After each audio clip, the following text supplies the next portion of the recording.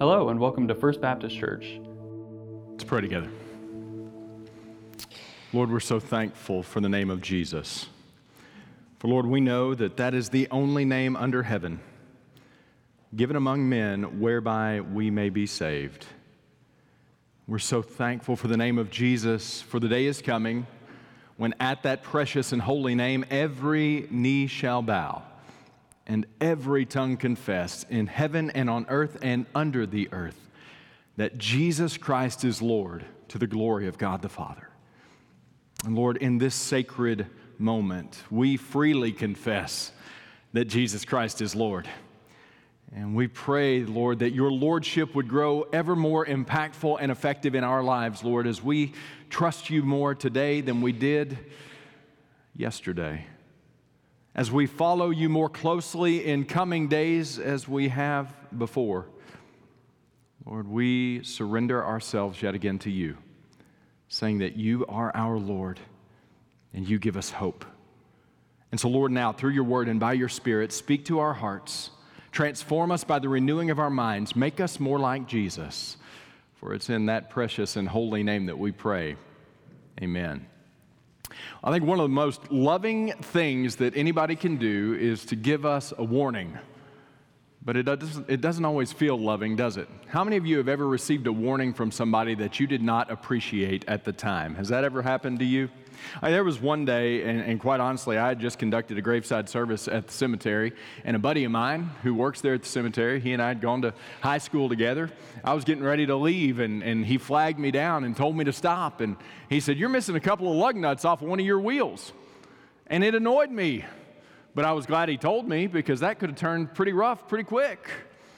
Or maybe Siri gives you warnings occasionally. How many of you travel with Siri now? You know, used to go on a trip, you had to get out your big old Rand McNally Atlas and you had to plot it out. You remember that? I mean, I would take a highlighter and the first time I went to Florida by myself to the Panhandle, there's a lot of twists and turns you got to get in there. Now Siri tells us. I promise you, if Siri ever goes away, none of us are going to be able to get anywhere.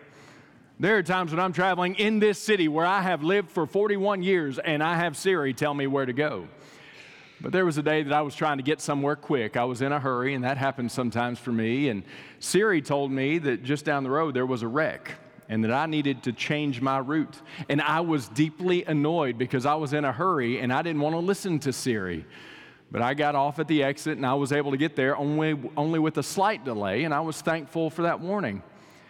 Or honestly, probably the warning that shook me more than any was within the wake of my father's passing. Dad died at age 56, which every day that passes for me gets younger and younger and younger. And I went to the doctor because I was dealing with some symptoms that I thought might need to be addressed. Honestly, my wife thought that they might need to be addressed. Husbands, how many of you are thankful that we have women who make us go to things like doctor's visits? Well, I got in there, and Dr. Burt, he's now retired, but he was my physician from age 3 to age 39. He looked at me and he put his hands on my face. And if you know Dr. Burt, you know that that is not out of character. And he pulled me in close and got right in my face, and he said, "If you don't lose weight, you're going to die." I did not appreciate his warning. In fact, I left that doctor's office so mad, I was fuming. I called my wife. I said, "You're never going to believe what he told me." But you know, the issue wasn't him. I wasn't mad at him. I was mad at me. And he was giving me a warning that I needed to heed, and I'm thankful that he put his hands on my face and told me that, because that gave me some motivation to change some things about my life. And that's resulted in utter transformation in me, and I'm so thankful for it. You know, one of the most loving things we can do is to warn people when we see danger ahead. Every good coach warns his or her players about what could happen if they don't course correct. Every good teacher warns his or her students about what could happen if they don't change some things. Every parent that is worthy of being a parent in any regard spends a lot of time warning their kids about potential dangers that they see coming. If you don't do that, that's evidence that you don't love those kids. And so one of the most loving things I believe we can do is to warn people when we see impending danger for them, and Jesus loved us more than all. And in Mark chapter 13, he is going to issue a warning both to his disciples and those gathered in that space and in that time, but also to us. So I want to invite you to turn with me to Mark chapter 13. We're going to look at verses 19 through 37, and if you're in the Red Pew Bible in front of you, that is page 850. Page 850. As you turn there, I'll tell you that Jesus is speaking really about two events that are going to happen. He speaks largely in the first part of Mark chapter 13 about events that are going to transpire in AD 70.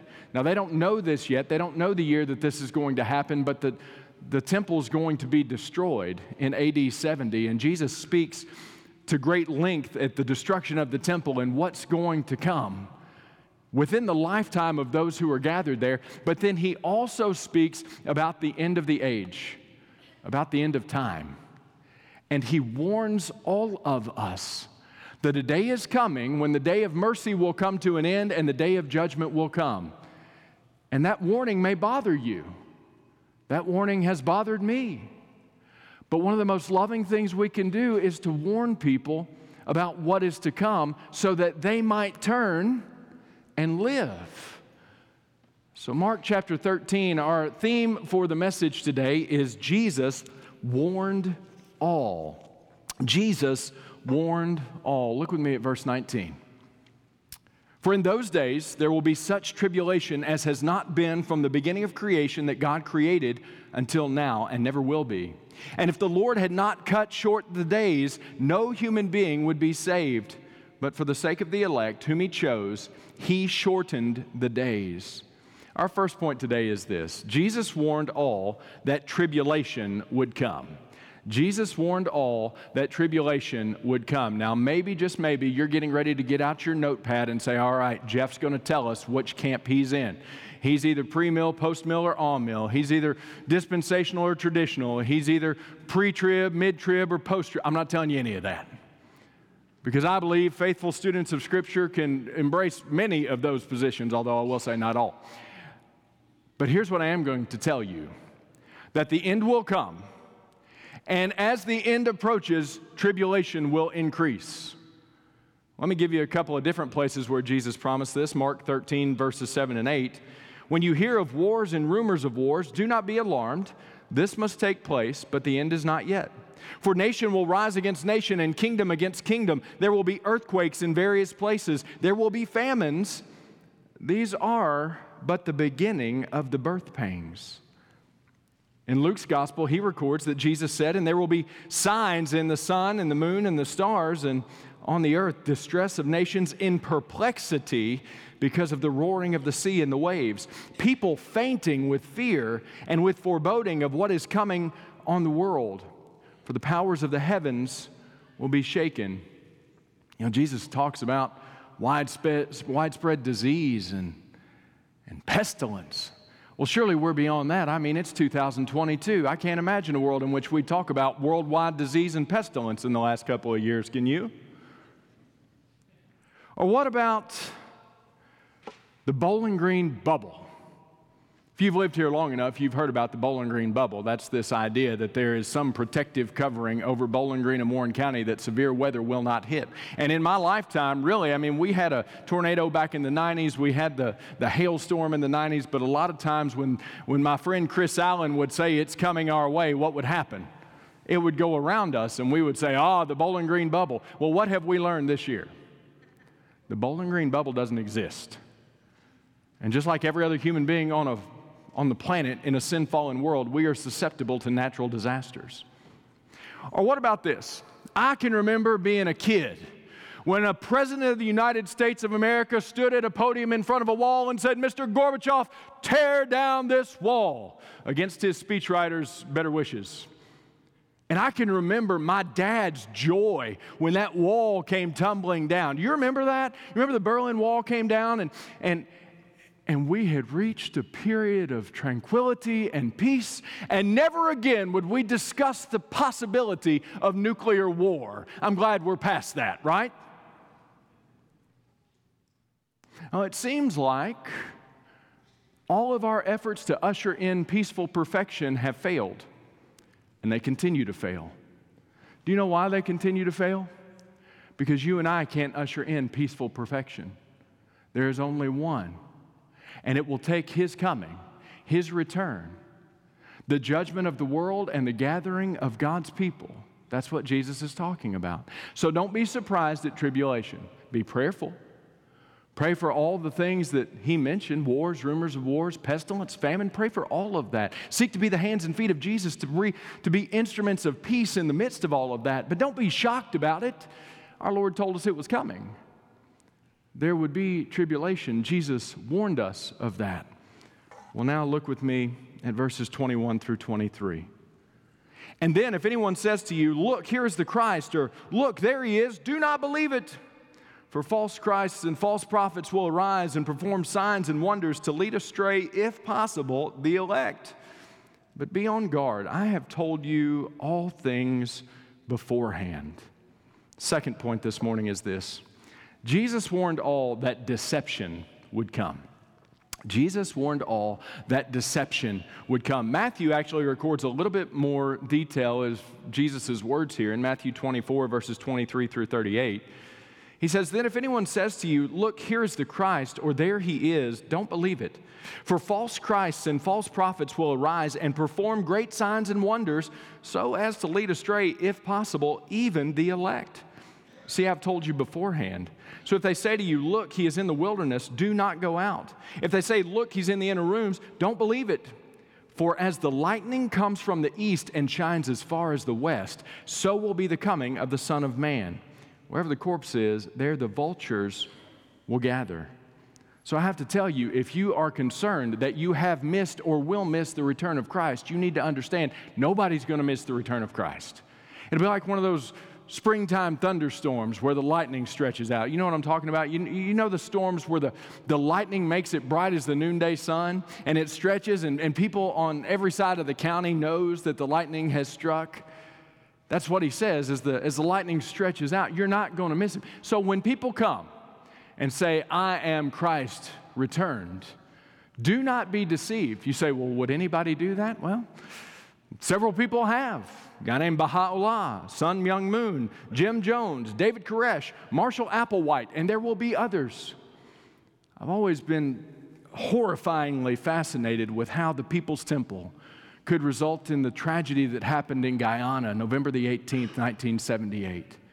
How in the world could more than 900 people murder their children and kill themselves at the word of a cult leader? Well, it's because they were looking for hope. And Jim Jones told them, I'm where your hope is found. Can I tell you, there's no preacher that's going to be where your hope is found. Please never put your hope in Jeff Reynolds. I will fail you every single time. Don't put your hope in Christian celebrities. I had somebody come to me melting down a couple of years ago because a lot of Christian musicians were saying they weren't Christians anymore. And how could this happen? Well, I'll tell you how it could happen. Because people will jump into fame and fortune in whatever way they can get in. And sometimes they can't make it in the mainstream, so they go to the Christians, and the Christians love them, but they're not even Christians in the first place. They can just speak the language. Don't put your hope in another human being. Listen, even if you're married to him or her, they will let you down. And Jesus says, listen, when people come and say, I'm the Christ, and you hear somebody say, look, there He is, or your Facebook feed says, we found the one. Listen, you're not going to miss the return of Jesus. Nobody is. As the lightning spreads across the sky, think about that this spring. As the lightning spreads across the sky, so will be the coming of the Son of Man. So Jesus warned that deception would come. He warned that deceivers would come. So be on guard, but know that you're not going to miss it or mistake it. It will be abundantly clear. Verse 24. But in those days, after that tribulation, the sun will be darkened, and the moon will not give its light, and the stars will be falling from heaven, and the powers in the heavens will be shaken. And then they will see the Son of Man coming in clouds with great power and glory. And then He will send out the angels and gather His elect from the four winds and from the ends of the earth to the ends of heaven. From the fig tree learn its lesson. As soon as its branch becomes tender and puts out its leaves, you know that summer is near. So also, when you see these things taking place, you know that He is near at the very gates. Truly I say to you, this generation will not pass away until all these things take place. Heaven and earth will pass away, but my words will not pass away. Our third point, Jesus warned that the Son of Man would come. Jesus warned all that the Son of Man would come. And when you see generation there, that word in the original language can mean generation, race, family. Okay, so there were things that were going to happen within the context of the generation that was there. The temple would be destroyed in 70 AD. But this race of human beings, of which we are all a part, continues on today, and it has for thousands of years. But I want you to hear that Jesus said He would come, and I want to give you some sense of the number of times Jesus said He would come.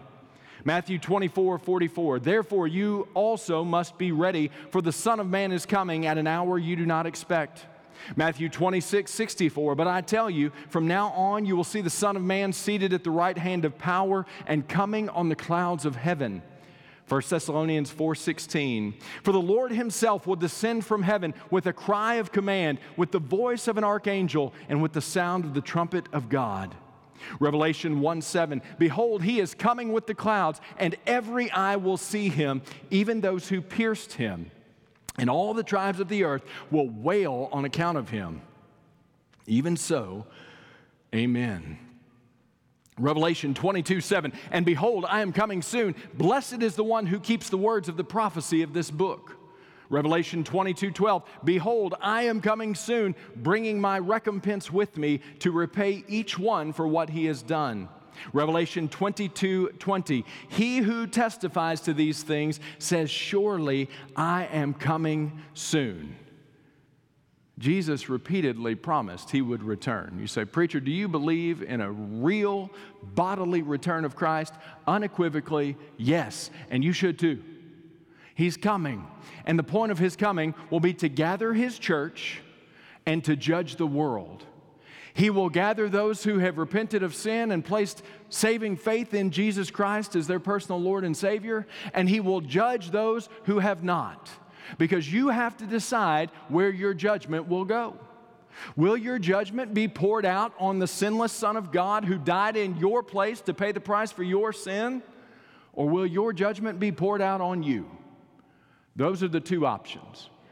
You say, I don't like those two options. You know what God says about what we like and don't like? He really doesn't care. God is not a democracy. God is not a republic. God is a theocracy. He says it is, and we obey. We choose not to obey, and we deal with the consequences.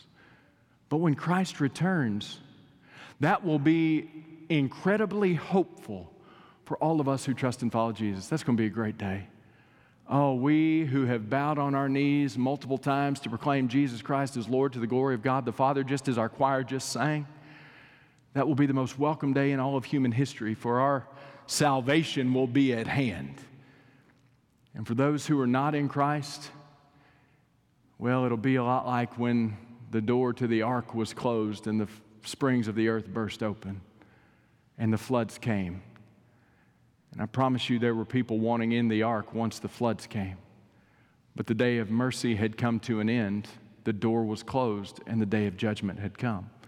The day of mercy is now and until that moment when Christ returns or your life on this earth comes to an end.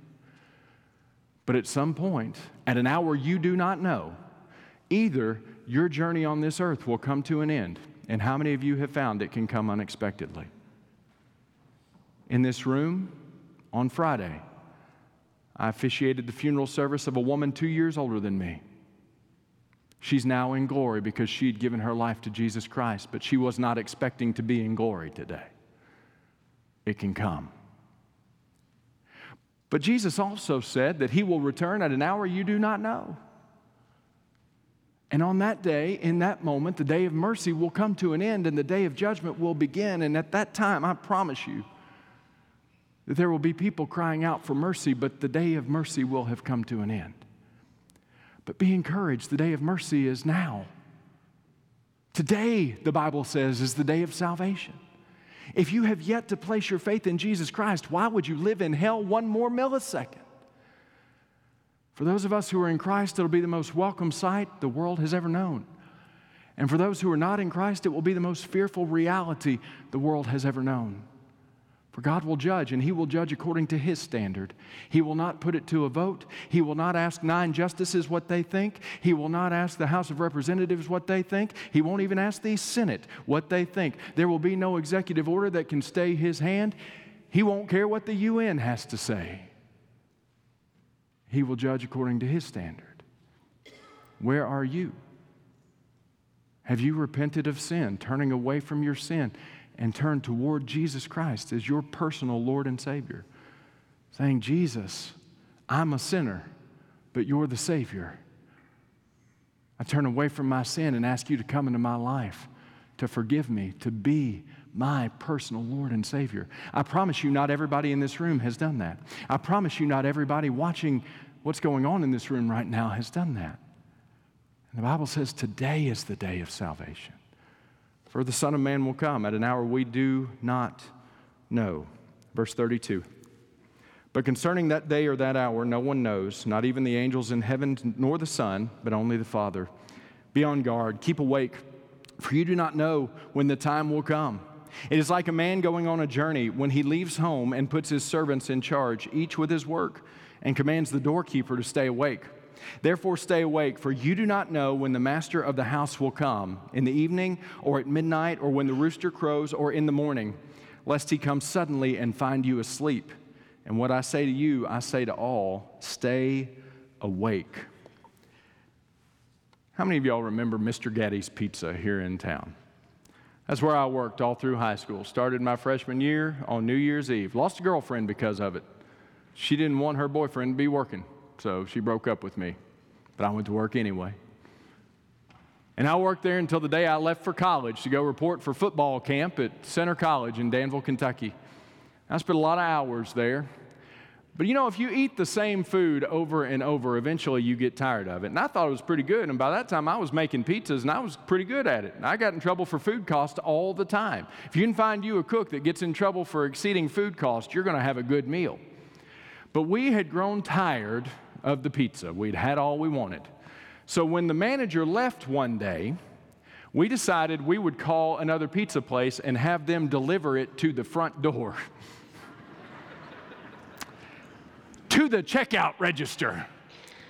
So with a restaurant full of people, here comes this, I won't mention the place, here comes this pizza delivery guy with a very perplexed look on his face, pushing open the door to Mr. Gatti's and walking up to the register and saying, I have a pizza for y'all. And the register worker, the cashier, paid him, not from the register because that would be illegal, but paid him our money. And we went back to one of the party rooms to sit down and enjoy what we deemed in that moment to be better pizza because we were sick of Mr. Gatti's Pizza. And then the manager walked in that room. That was a bad day. I won't repeat here what he said because I'd like to keep my job, but it wasn't good because we thought we could sneak by, have a little fun, have a little moment, and all would be well, but the boss returned at an hour of which we were unaware, and it did not end well. That's the exact same parable Jesus is teaching here. It's like a man who went away on a journey and he entrusted his property to his servants. And they decided, well, he's delayed, we've got time to have some fun. And then he comes back. Let me ask you a question. Where are you with Jesus? Because he's coming back. We don't know when. The other reality is this. Steve Ayers said this one time when I was 17 years old. And it has stuck with me ever since. He said, if you could show me an expiration date on the bottom of your foot, I would calm down with the gospel. But since you can't show me an expiration date on the bottom of your foot, that means you don't know when your finish line will come, and you had better be connected to Jesus today. Because once that finish line comes, the day of mercy is over, and the day of judgment comes. Are you connected to Jesus? Now, some of you may be in this room and say, well, I've been coming to church for 70 years. Good for you. You know you can go to church for 70 years and still go to hell. Because it's not about going to church. Is going to church a great thing? Unequivocally, yes. I make my children come every single Sunday and Wednesdays and other times when the doors are open. But it's not about your performance. It's about your surrender to Jesus. Have you surrendered your life to Jesus? And Jesus, I'm a sinner, but I believe you're the Savior. Come into my life. Forgive me of my sin. I make you Lord of my life, and I receive you as my Savior. If you've never committed your life to Christ, today's the day of salvation, because you don't have an expiration date on the bottom of your foot. You don't know when it's coming. And you don't know when that trumpet will blow in the eastern sky and usher in the return of Christ. You know, he entered Jerusalem on a donkey. He will return on a great white stallion. He entered as a poor, humble, marginalized Galilean peasant. He will return as King of Kings and Lord of Lords. And at his name, every knee will bow in heaven and on earth and under the earth, and every tongue confess that Jesus Christ is Lord to the glory of God the Father. For all of us who have freely bowed our knee and made that confession before his return, it will be the most welcome day we've ever seen. And for those who have never bowed their knee and made that confession at his return, they will, but it will be through gritted teeth, for they will know that the hour of judgment has come. Where are you today? Father, we love you, and we thank you so much for sending Jesus in your great love for us. We know that you sent Jesus to all people, that whosoever believeth in you should not perish, but have everlasting life, such that anyone who will come to you in repentance and faith can be forgiven of their sin, be cleansed of their unrighteousness, and be brought into the family of God by your grace. And so, Lord, in this moment, if anybody has yet to give their life to you, I pray that right now they would stop and say, Jesus, I'm a sinner, but I believe you're the Savior. Come into my life. Forgive me of my sin. I trust you. I will follow you. I make you my personal Lord, my personal Savior. And Lord, for all of us who have come to that beginning moment as we seek to continue to trust you and to follow you in the power of your Holy Spirit, we pray that you would remind us that we have been transformed to become more like you in every way. And we're all on a journey. You're taking things out of us and putting living things in us and making us more like Jesus every step along the way. And so, Lord, we surrender ourselves to you yet again, that we might trust you and that we might obey you.